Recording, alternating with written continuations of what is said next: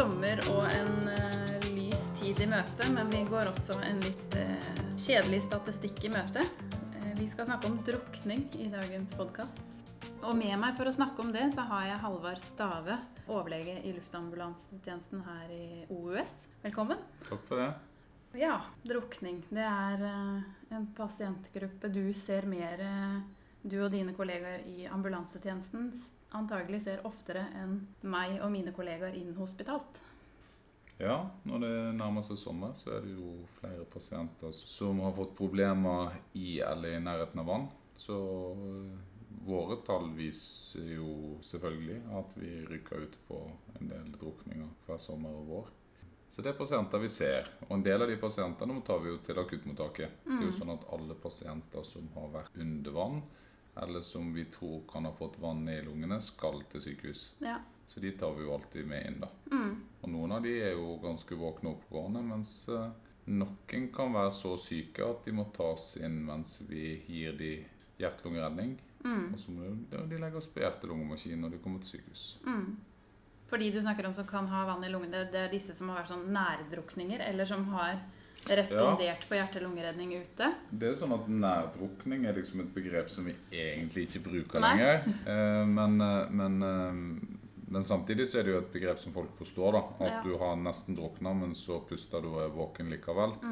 Så det er det vi egentlig kaller ikke-fatal drukning da. Fordi at enten så har du en drukning der du mister bevisstheten og hjertestanser, og så må en prøve å gjenopplive den pasienten eller den personen som er utsatt for det.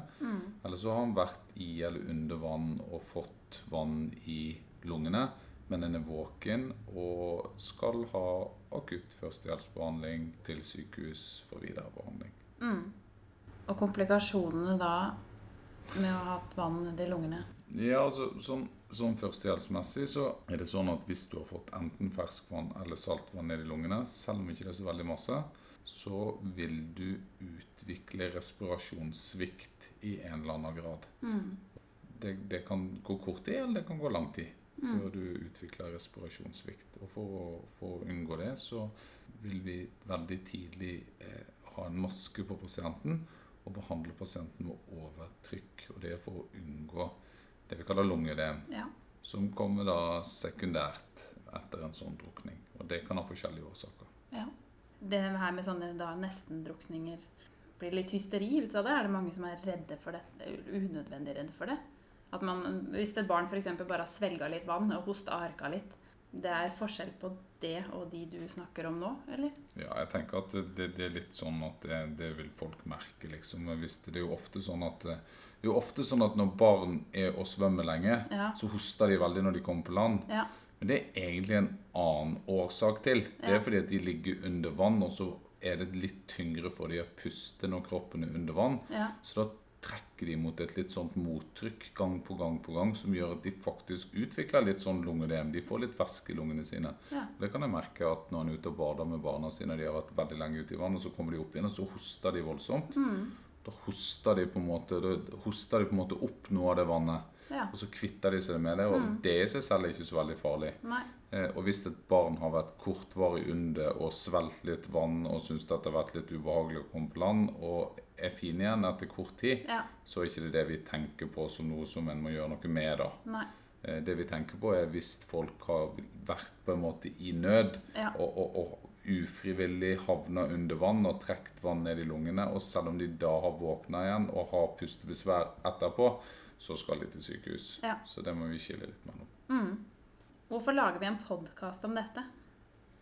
Nei, vi får vel si at det er vårt bidrag til litt sånn folkeopplysning rundt problemstillingen, og så er det vel litt sånn at kanskje drukning er noe som det er for lite fokus på. Hvis vi sammenligner med andre store ulykkesstatistikker, så er det ganske alvorlig at over 100 mennesker dør av drukning i Norge i året.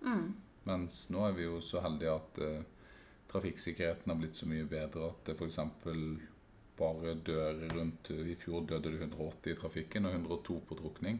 Og det er klart at hvis vi tenker hvor masse vi ferdes langs sjø sammenlignet med trafikk, så vil jeg si at fokuset på alle disse dødsfallene i og ved sjøen på sommeren kanskje ikke har så masse fokus som du burde hatt. Nei. Så sånn sett så er det fint med en podcast, og sånn sett er det fint med folkeopplysning rundt parene med å ikke ta de forholdsreglene som en bør ta når en er på sjøen med båt, eller når en bader, eller når en beveger seg langs stranda i storm, eller tilsvarende. Jeg har vært tatt imot drukninger jeg også. Det jeg kjenner på er den der at det veldig ofte er så unødvendig. Barn, unge, voksne, gamle, det er jo alle aldre. Noen aldre er mer representert, men og kanskje ekstra vondt å se unge mennesker da. Når barn drukner, så er jo det som regel noen voksne sin feil. Og det er liksom det vi tenker er det aller verste, når barn havner i vannet som ikke kan svømme, og som ikke kommer seg opp igjen, og som drukner og dør. Men heldigvis så er ikke det flest barn som drukner, og langt derifra. Barn er jo en veldig sårbar gruppe, nettopp fordi de ikke kan berge seg på land selv, da, i hvert fall hvis de er under svømmedyktig alder. De som drukner er jo først og fremst middelaldrende menn. Og menn over 60. Menn over 60, menn over 40, menn som har drukket alkohol, menn som driver risikoadferd uten redningsvest. Ganske mange drukner jo fordi at de bare skal tisse litt på sjøen. Og det er jo lettere for menn enn for kvinner å tisse fra en brygge. Og da er det jo de som velter ut i også, og dør på den måten. Da. Så statistikken er ganske klar på at det er slett ikke barn som er overrepresentert, men det er jo likevel en gruppe som vi har et spesielt ansvar for å tilnærme oss på en god måte, siden de ikke har mulighet til å berge seg selv. Når vi snakker om tall, da, så er det er jo kvinner som drukner også, absolutt, men det er definitivt flest menn på disse tallene. Det er også en del unge menn, men menn over 60 er høyest representert da. Av barn i fjor så var det bare 4 barn under 15 år. Så i 2018 så var det altså sannsynligvis ingen barn som ikke var svømmedyktige som drukner da. Nei. Men det er det jo, de ser vi jo ofte, så det er jo tilfeldigheter. Så det var 2018-tallene, men små barn drukner, og de drukner jo badkar til og med. Ja. Det varierer en del tallene fra år til år, og nå skal vi også huske det at 102 er et høyt tall sett når vi ser noen år tilbake.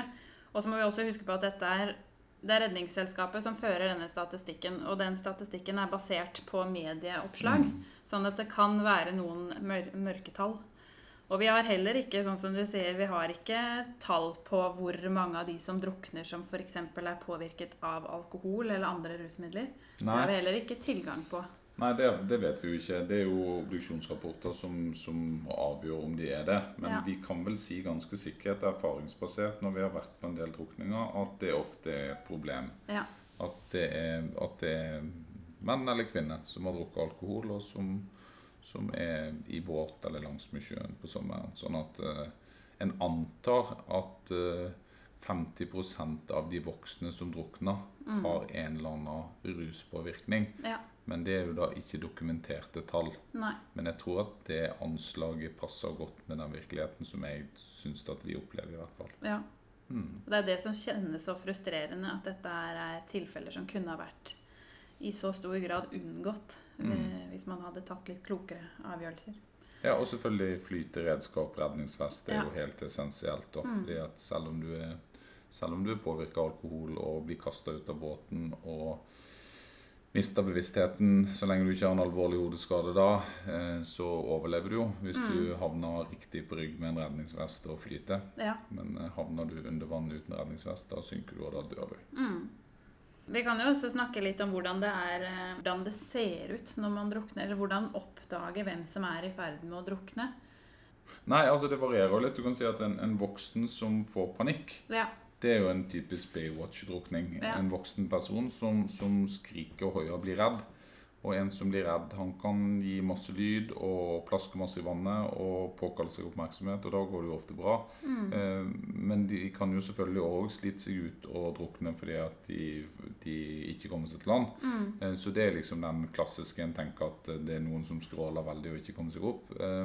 Men så er det som blir kalt silent drowning eller stille drukning, som er definitivt mer vanlig blant barn, og som også kan skje med voksne. Men da er det som gjør det så vanskelig, er at bevegelsemønsteret er ganske vanskelig å skille for hvordan barn beveger seg i vann med dykkemaske sånn ellers. Ja.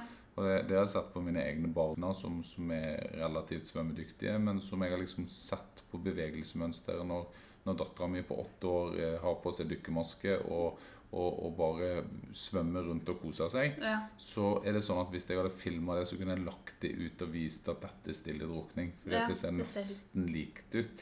For de er liksom litt på rygg, og så er de litt på magen, men det er liksom noen sånne ting som en må se etter.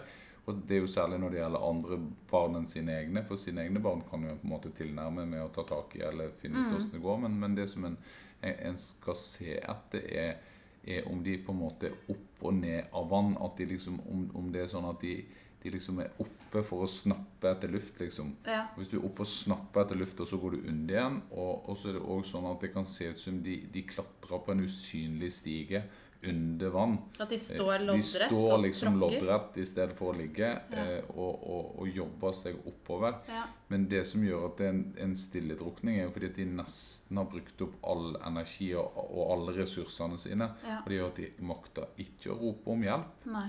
De er liksom forbi det stadiet. Så all energien disse barna bruker, det er for å komme seg opp og få litt luft. Og ofte vil de prøve å komme seg over på ryggen. Og mange av disse barna har jo langt hår. Og hvis håret til barna liksom bare faller ned i øynene, så er det også et sånt farevarsku, ikke sant? Fordi at vanligvis vil ikke barn ha håret sitt ned i øynene. Nei. Men hvis de har ikke kapasitet til å få det vekk, så håret henger ned i øynene. Ja. De kjemper seg på en usynlig stige, loddrett i vannet for å komme seg over og gisp. Og så under igjen. Da må varselklokkene gå. Og det kan være helt stille. Ja. Og det er liksom, det er beskrevet at du hører bare et plopp, og så er de under. Ja, og det trenger ikke ta mange sekunder. Nei, det gjør det ikke. Så noen ganger så kan det være en dødskamp som tar tid, og andre ganger så kan de hoppe uti, og så går de rett til bunns omtrent. Ja. Så det å ta tak i et barn og spørre, går det bra? Gjør det heller en gang for mye enn for lite når man er på stranden? Ja, det synes jeg. Nå er det jo sånn at det er godt kutyme å holde seg litt sånn unna andres barn. Og det er jo på en måte riktig, men som voksen så er det absolutt lov å ta tak i et barn på stranden hvis den er usikker, liksom, og så får en heller forklare til mor og far hva som har skjedd hvis det barnet synes det er ubehagelig at det kommer en fremmed voksen og tar tak i deg. Ja, absolutt. Når det snakkes om drukning, så trekkes det ofte inn dette her med svømmeopplæring i skolen, og særlig når det er barn som er som er i en alder hvor det bør forventes at de skal kunne svømme, men drukner likevel i badeulykker for eksempel. Av tallene fra i fjor, så er det blant de 102 som døde, så var det 18 av de som skjedde i badeulykker. Og til sammenligning så var det 47 som skjedde som bakgrunn av fall fra brygge eller svaberg eller sånne ting. Når det gjelder svømmeopplæringen, så står det i læreplanen at alle skolebarn har rett til svømmeopplæring. Lovverket er i grunn godt nok, men det man ser er at gjennomføringen varierer veldig fra kommune til kommune. Og at når det står et tomt svømmebasseng i en kommune, og både lærere og elever må bruke halve dagen på å reise til nabokommunen for å få svømt i et basseng, så blir det nedprioritert. Norges svømmeforbund har samlet inn tall som viser at selv om skoleverket har krav om at 10-åringer skal være svømmedyktige og trygge i vann, så er det bare 53% av norske 10-åringer som innfrir det, eller som er så svømmedyktige som læreplanen skulle tilsi da. Mot Danmark og Sverige, som ligger langt høyere. Det som er skandalen i den saken der, er jo at her er det ganske enkelt. Hvis vi skal få ned drukningstallene, så er det 2 ting som vi må sørge for. Og det er at folk bruker, eller 3 ting. Folk bruker redningsvest, som er tiltak som alle foreldre, alle som eier båt, burde passe på. Ja. Og så må en slutte å gjøre dumme ting. Det er litt vanskeligere, så den statistikken er kanskje vrien til å gjøre noe med. I forhold til eldre menn som drikker alkohol og faller på sjøen. Ja, men man kan jo prøve. Ikke sant? Man kan prøve. Og så er det som vi absolutt kan gjøre noe med, det er at alle kan svømme. Ja. Hvis alle kunne svømme, så hadde drukningstallene gått betydelig ned. Ja. Og det et ganske enkelt tiltak å gjennomføre sånn nasjonalt, hvis den har skikkelig svømmeopplæring. Og hvis den liksom sammenligner med de tiltakene som blir lagt ned for trygghet i trafikken, med midtrabatter, tryggere biler, selvfølgelig kjøreopplæring og alt som blir lagt ned av enorme ressurser for å gjøre at vi har en tryggere trafikk. Og vi ser at dødstallene ganske like, og eksponeringen vann kontra trafikk jo helt forskjellig. Der vann mye mindre totalt sett, selvfølgelig, men allikevel dør det like mange. Så det jo på mange måter en skam at ikke vi har kommet lenger i å sørge for at alle barn og unge lærer å svømme godt nok. Og nå vet ikke jeg akkurat hvor mye vi kunne gjort med de tallene hvis alle hadde kunnet svømme godt, men jeg vil jo tro at vi kanskje kunne halvert de. Og det sannsynligvis relativt billig å sørge for god svømmeopplæring kontra de leveårene som vi berger med å halvere drukningstallene. Så det hadde vært et viktig tiltak. Ja. I læreplanen så skal de også fra 5. klasse lære om dette med trygg ferdsel i og rundt og på vann. Ja. Og det jo noe man kan lære de mye tidligere enn 5. klasse, tenker jeg da. Men, og at det også man må minne folk på det generelt. Absolutt. Og så nå det jo ganske klare retningslinjer for at en skal på seg redningsvest, og det jo flott liksom, og noen velger jo å kjøre uten bilbelte også, men det jo viktig at det blir overholdt så godt som mulig. Ja. Også det satt av og egne regler for barn som kommer til Norge på et senere tidspunkt. Det ligger det også i læreplanen at de skal tilbys tilrettelagt svømmeopplæring. Ja, det jo kanskje ekstra viktig, for de svømmer jo dårligere enn de som har vokst opp i Norge sånn i utgangspunktet. De jo representert i statistikkene. De ikke overrepresentert, men desto... Det likevel viktig å lære de å svømme, fordi jo hvis det kommer barn fra andre kulturer til Norge som mye eldre, så det klart at det vanskeligere for de rundt å skjønne at en 14-åring ikke kan svømme enn en 6-åring. Ja. Vi har jo en del tragiske ulykker med fatalt utfall på eldre ungdom som ikke kan svømme. Ja. Det jo noen som overlever drukning, og man hører jo tilfeller der enkelte har ligget under vann i opp mot en time, og likevel overlevd uten varige men. Det et fåtall. Det et fåtall. Det ikke den klassiske drukningen det. Nei. Jeg kan si det sånn, vi må skille mellom varmt og kaldt vann, og når pasienten eller personen har druknet. Det å drukne i varmt vann, altså få varmt vann ned i lungene sine, og ikke få hjelp og få hjertestans på grunn av at den ikke får luft, det kan sammenlignes med å bli kvalt av en pute. Ja.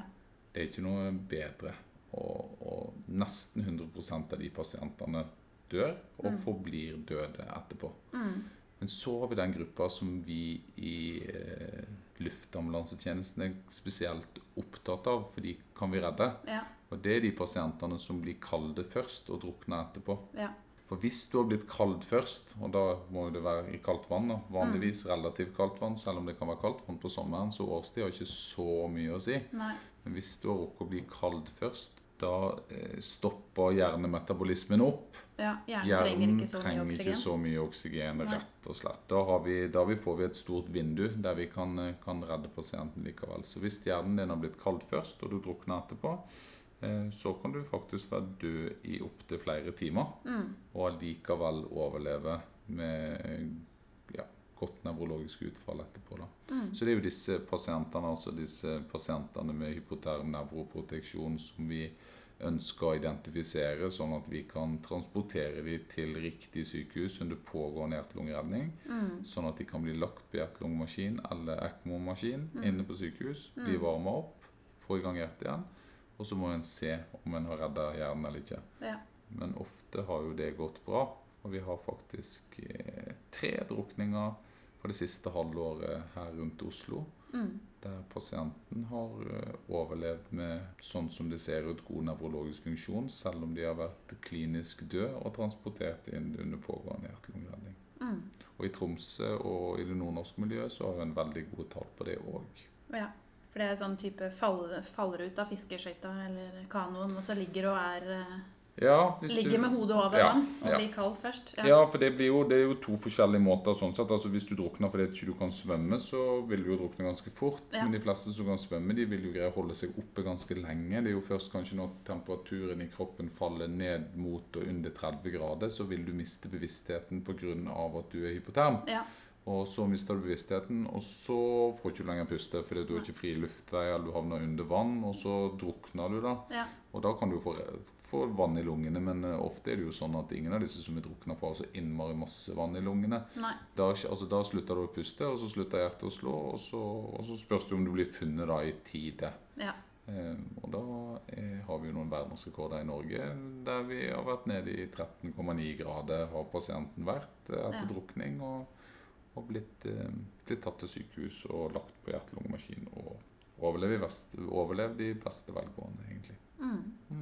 Vil du si litt om førstehjelp til drukninger?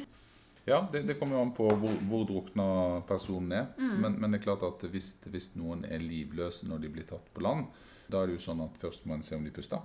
Og hvis det er sånn at en person ikke puster, så vurderer vi utenfor sykehus at den har hjertestans.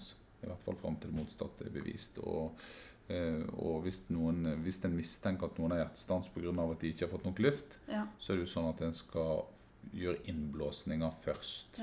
På en drukning er det veldig relevant. Hvis en tar opp en unge som har vært under vann, som ikke gir respons, så vil vi jo anbefale, hvis det er en så liten unge at du kan snu på han, så vil vi anbefale at du har han litt på magen, sånn at vannet får rent ut. Det er klart at det vannet som er i de øvre luftveiene, det bør renne ut, og så må en blåse. Da må en legge det barnet ned på ryggen, gjerne padde noe mellom skulderbladene, og så må en drive munn til munn med innblåsninger.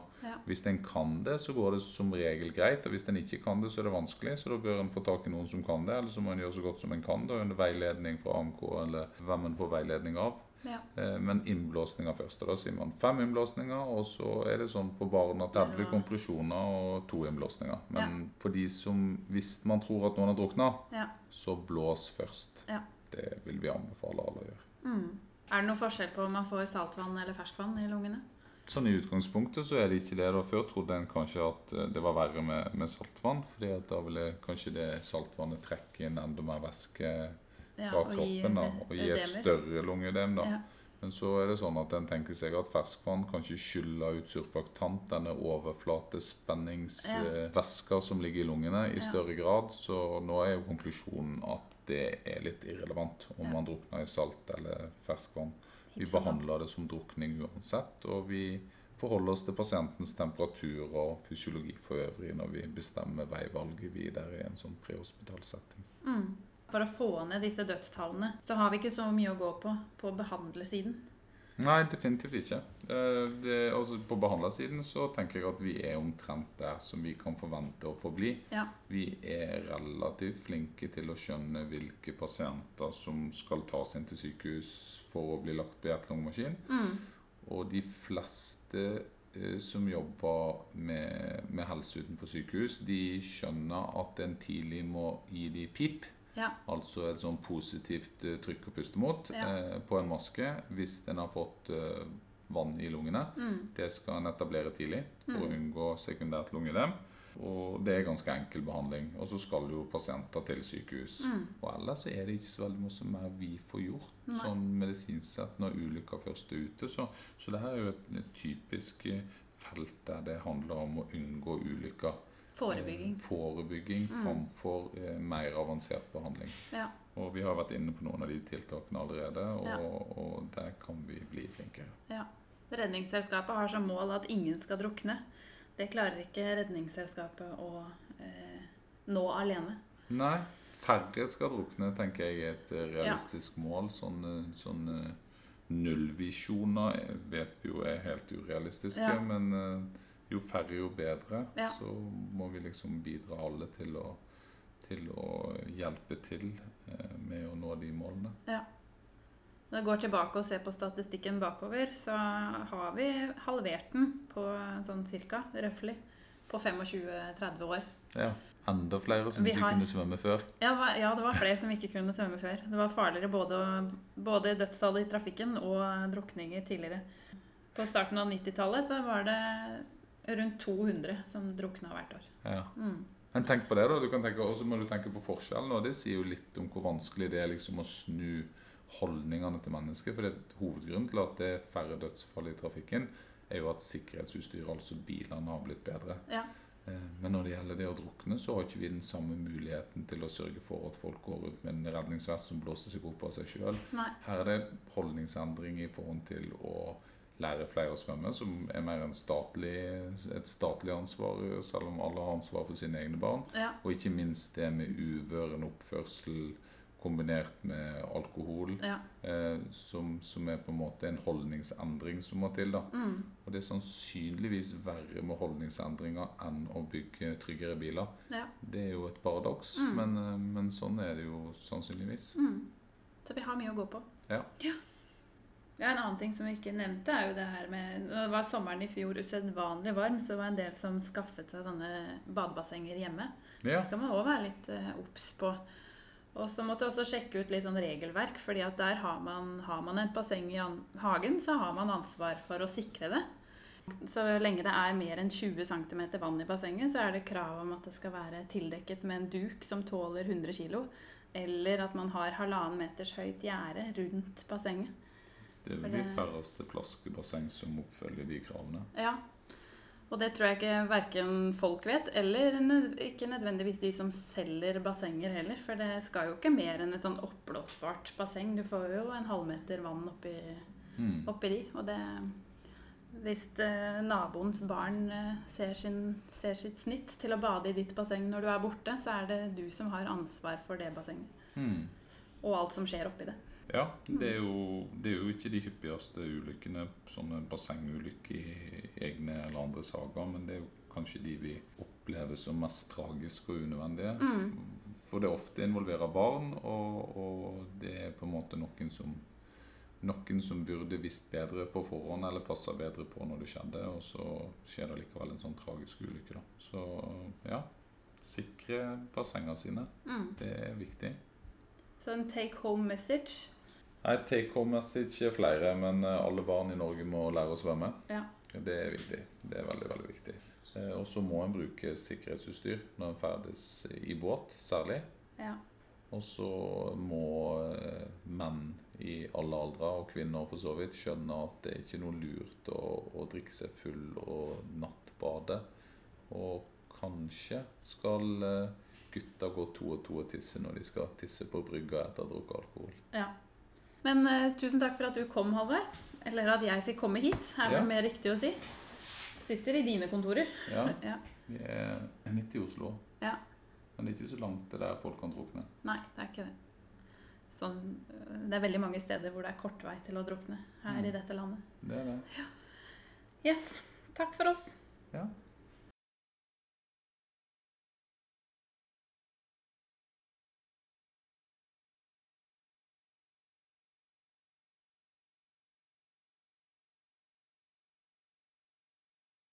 For å forstå litt mer av hva som skjer i cellene våre, både når de blir kalde, hypoterme, og når de mottar for lite oksygen, som er det som skjer ved en drukning, blant annet ved en drukning, så vil jeg anbefale deg å lese litt om grunnleggende fysikk og kjemi for å forstå celleomlegget.